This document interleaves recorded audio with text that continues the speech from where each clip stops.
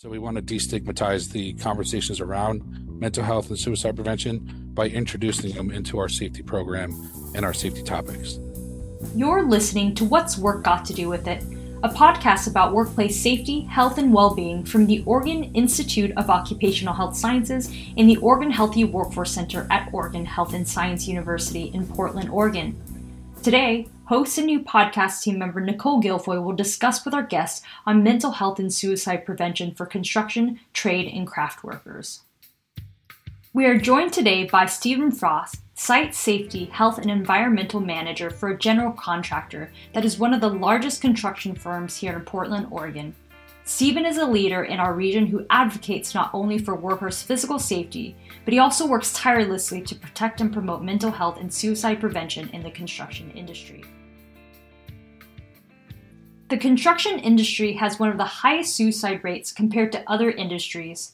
In 2016, the suicide rate for men in construction and extraction occupations was almost twice the total suicide rate for civilian working men between the ages of 16 to 64 years old in 32 states, and 5 times greater than the rate for all fatal work-related injuries in the construction industry in 2018. Stephen Frost joined the construction safety world after going back to school at the age of 25 and received a master's in environmental studies. He also obtained a certification in construction management as well as certifications in leadership in energy and environmental design with advanced credentials in building design and construction. Additionally, Stephen is a certified construction health and safety technician, associate safety professional, and a certified safety professional. Over the course of his career, he has made many contributions to local training programs. And one area in particular that Stephen felt drawn to is mental health and its impacts on the construction industry. Construction is the second highest at-risk occupation group that sees mental health issues, many of which lead to suicide. So Stephen has made it a mission to help reverse that statistic. He believes in creating a culture where people listen and are prepared to start the conversation. He has now created a well-being module that incorporates tools and resources that the construction industry can use to bolster their physical and mental well-being. Stephen believes that we can drive down both injury and suicide rates in construction by focusing on physical and mental well-being. Stephen says, by providing a culture of care and concern, we can support the workforce to gain their buy-in and also train and strengthen our industry so we're both safer both on and off the job site. Stephen Frost, thank you for joining us today. You've been advocating for supportive work cultures in the construction industry, especially when it comes to mental health and suicide prevention. Let's start by describing what you do, and then we can move on to what you'd like to share with our listeners today. Sure. I want to let everybody know that our company has a suicide prevention program that encourages us to start the conversation about suicide and mental health, especially with workers who may be experiencing a crisis moment or maybe struggling with something internally. Not only that, we discuss the topic of suicide prevention and mental health well-being resources as part of our safety topics. So we want to destigmatize the conversations around mental health and suicide prevention by introducing them into our safety program and our safety topics. I let people know that about the program during orientation. We discuss it in toolbox talks at our site-wide meetings. And I also train others to start the conversation if they choose to participate. So this conversation begins at the very beginning of a worker's employment and continues all the way through consistently. Is that right? That's correct. It's something that we don't want to be overbearing about, but we work it into the topics and the conversations, and we let people know with signage on the site that there is somebody there to talk to them if they need it. And there's no reason to suffer in silence, that we have a program that is there for them. And they can be reminded of that initially at the orientation. We hand out stickers and then the postings through the site. And then we also, every once in a while, maybe once a month or every 8th week or so, I'll do a toolbox talk on mental health, EAPs, suicide prevention, just to work it into the conversation and make it seem like it's not such a bad thing to talk about, that you don't have to be overly sensitive, and that we can start these conversations in a comfortable, professional manner. So really created a supportive work environment around mental health. You talk about construction risk factors. What do you mean by that? What are those risk factors and what makes them important for construction workers in particular? It was the term that I was introduced to when I attended a suicide prevention summit hosted by the Construction Financial Management Association. Risk factors are basically sources of stress that aren't unique to the construction industry per se, but they are present and they compound with each other and stuff that maybe under the surface, maybe people are dealing something with in their personal life, and then when they add in work pressure, it can become overwhelming for people. Things like schedule pressure, alternating shifts, physical pain, and sometimes it can be the culture of a company or a job site or even a crew. The industry as a whole is known for being tough and working hard. When we have that type of environment, not a lot of people are willing to show that they are struggling with something or that they're vulnerable. They have trouble being vulnerable. Maybe they're not taught that. Maybe they feel like they'd be made fun of. But we want to break down that, and we want to tell everybody that the culture is shifting, right? So whether it's a personal issue or something even very serious, it's not something that people are willing to talk about to their peers or for their supervisors. So I like to provide an option for them to maybe while I'm walking by or some of our staff is walking by and they have the indicator on their hard hat that they've been trained, they can just have a conversation. And if it turns into something a little more in depth, then we create a safe space and we have a further discussion. That's great, Stephen. Thank you. What are some of the protective factors that can help reduce our risk for mental health and crisis and suicide? Protective factors are the things that we do on a day-to-day basis to help cope with stress and to kind of recover and remain resilient. So they are things that we can learn to be more self-aware and emotionally intelligent. They are skills we can use to identify our trigger points and combat the negative things or stress that have an effect on us. Even participating in healthful habits and practicing good hygiene, getting good quality sleep, hydrating properly, exercising, engaging in hobbies can also have a positive effect on both your physical and mental health. And it shouldn't be something that you wait once a year to take a vacation. These are things that you can do on a daily basis or even during the work shift, that if you take care of yourself and participate in healthful things, it won't have a negative outcome as, if someone were to self-medicate or drink after work to kind of cope with the day. That's not a healthy thing. We want to promote stuff that's healthy and have a positive effect. Organizations can have the conversations about wellness programs regularly, looking at offering services like EAPs, which are employee assistance programs, or in some companies, they call them member assistance programs. They can create wellness challenges, provide them resources and encourage user participation, ask them for what they need help with and what services they would use. As far as who's driving the initiative, you'll get more buy-in from employees if their upper management delivers the message. So if they understand that someone that upper management supports that, they are more willing to participate. It really does help that employees feel empowered and supported to participate in their own health at work. Peer support is also key, especially in the field. If you can share success stories from coworkers and promote positive outcomes from these programs, that combined with upper management support will have the greatest influence on a culture and the success of the initiatives.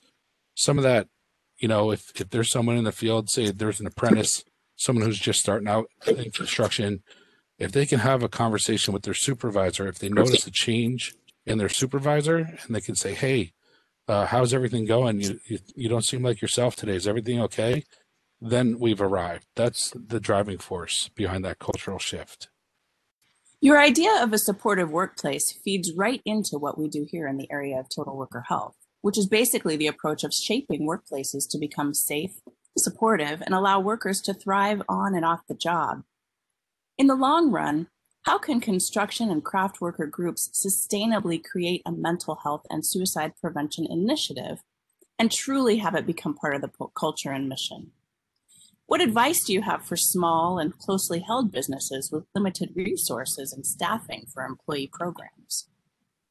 Well, for long-term success, I would just keep having the conversations, put it on the forefront and make them timely, but just keep reiterating that we have the support, we have the resources, work with other stakeholder groups and employers so that the workforce hears the same message from all of the industry, from the unions, from the companies, from the general contractors. If they keep hearing the same message from both their employers and their peers, it's more possible for a worker with a mental health situation or that may be in a crisis moment to know exactly where to reach out to if they need help. It becomes part of their plan. So if I'm feeling overwhelmed, I know I am overwhelmed. I'm self-aware enough, and then I am able to reach out because the resources are on the wall of the stair tower, or someone has given me a sticker with the crisis number on it, or I know my EAP and I have an app on my phone because we had a toolbox talk about it. So as far as closely held businesses, that this advice would hold true for them as well. There are a lot of support services and resources that are absolutely free. Gathering those resources and working with agencies to pull them together doesn't take much. It can start with creating a plan for your company that outlines resources and just making them available. Keychains, pop sockets, flashlights, wallet cards, stickers, anything that has a support line number on it, any kind of swag that you can get together with that. I mean, it really does go far. And I remember I was talking to somebody and they asked me for the support line, and I blanked for a minute, but then I pulled out my keys because I had something on my keychain. It's that easy. I remember also a company I worked for, we had a local bike challenge in the area, and I got on a bicycle for the first time in a while, and I commuted to work. So I did 19 miles every day for a few days a week. It was really a great experience. I lost a bunch of weight. I was healthier for it, and it was something that I wanted to participate in, and I was competitive with for my company. But I wouldn't have done that if our company didn't send out that challenge. So I think that was absolutely wonderful. Those kinds of initiatives can really be the catalyst for people to make a change in their life and start picking up something that's healthful and something that will help them and build themselves physically and mentally so they can be more resilient in the face of negative pressure. Wow, thank you, Stephen. Well, drawing together our conversation today, you've made it really clear and understandable to us that consistency in your messaging and consistency in a high level of employee support is really important. And certainly leadership buy-in is too. It's also important for employees to know the resources and support mechanisms that already exist for them through things like their health plan benefits, EAP programs, and financial support programs. As we draw this episode to a close, we'd love to have some takeaways for our listeners. If there could be one or two things to really latch on to as an employee, supervisor, or business owner, what would it be? I think it would be to look internally and see what you or your company can do using limited resources.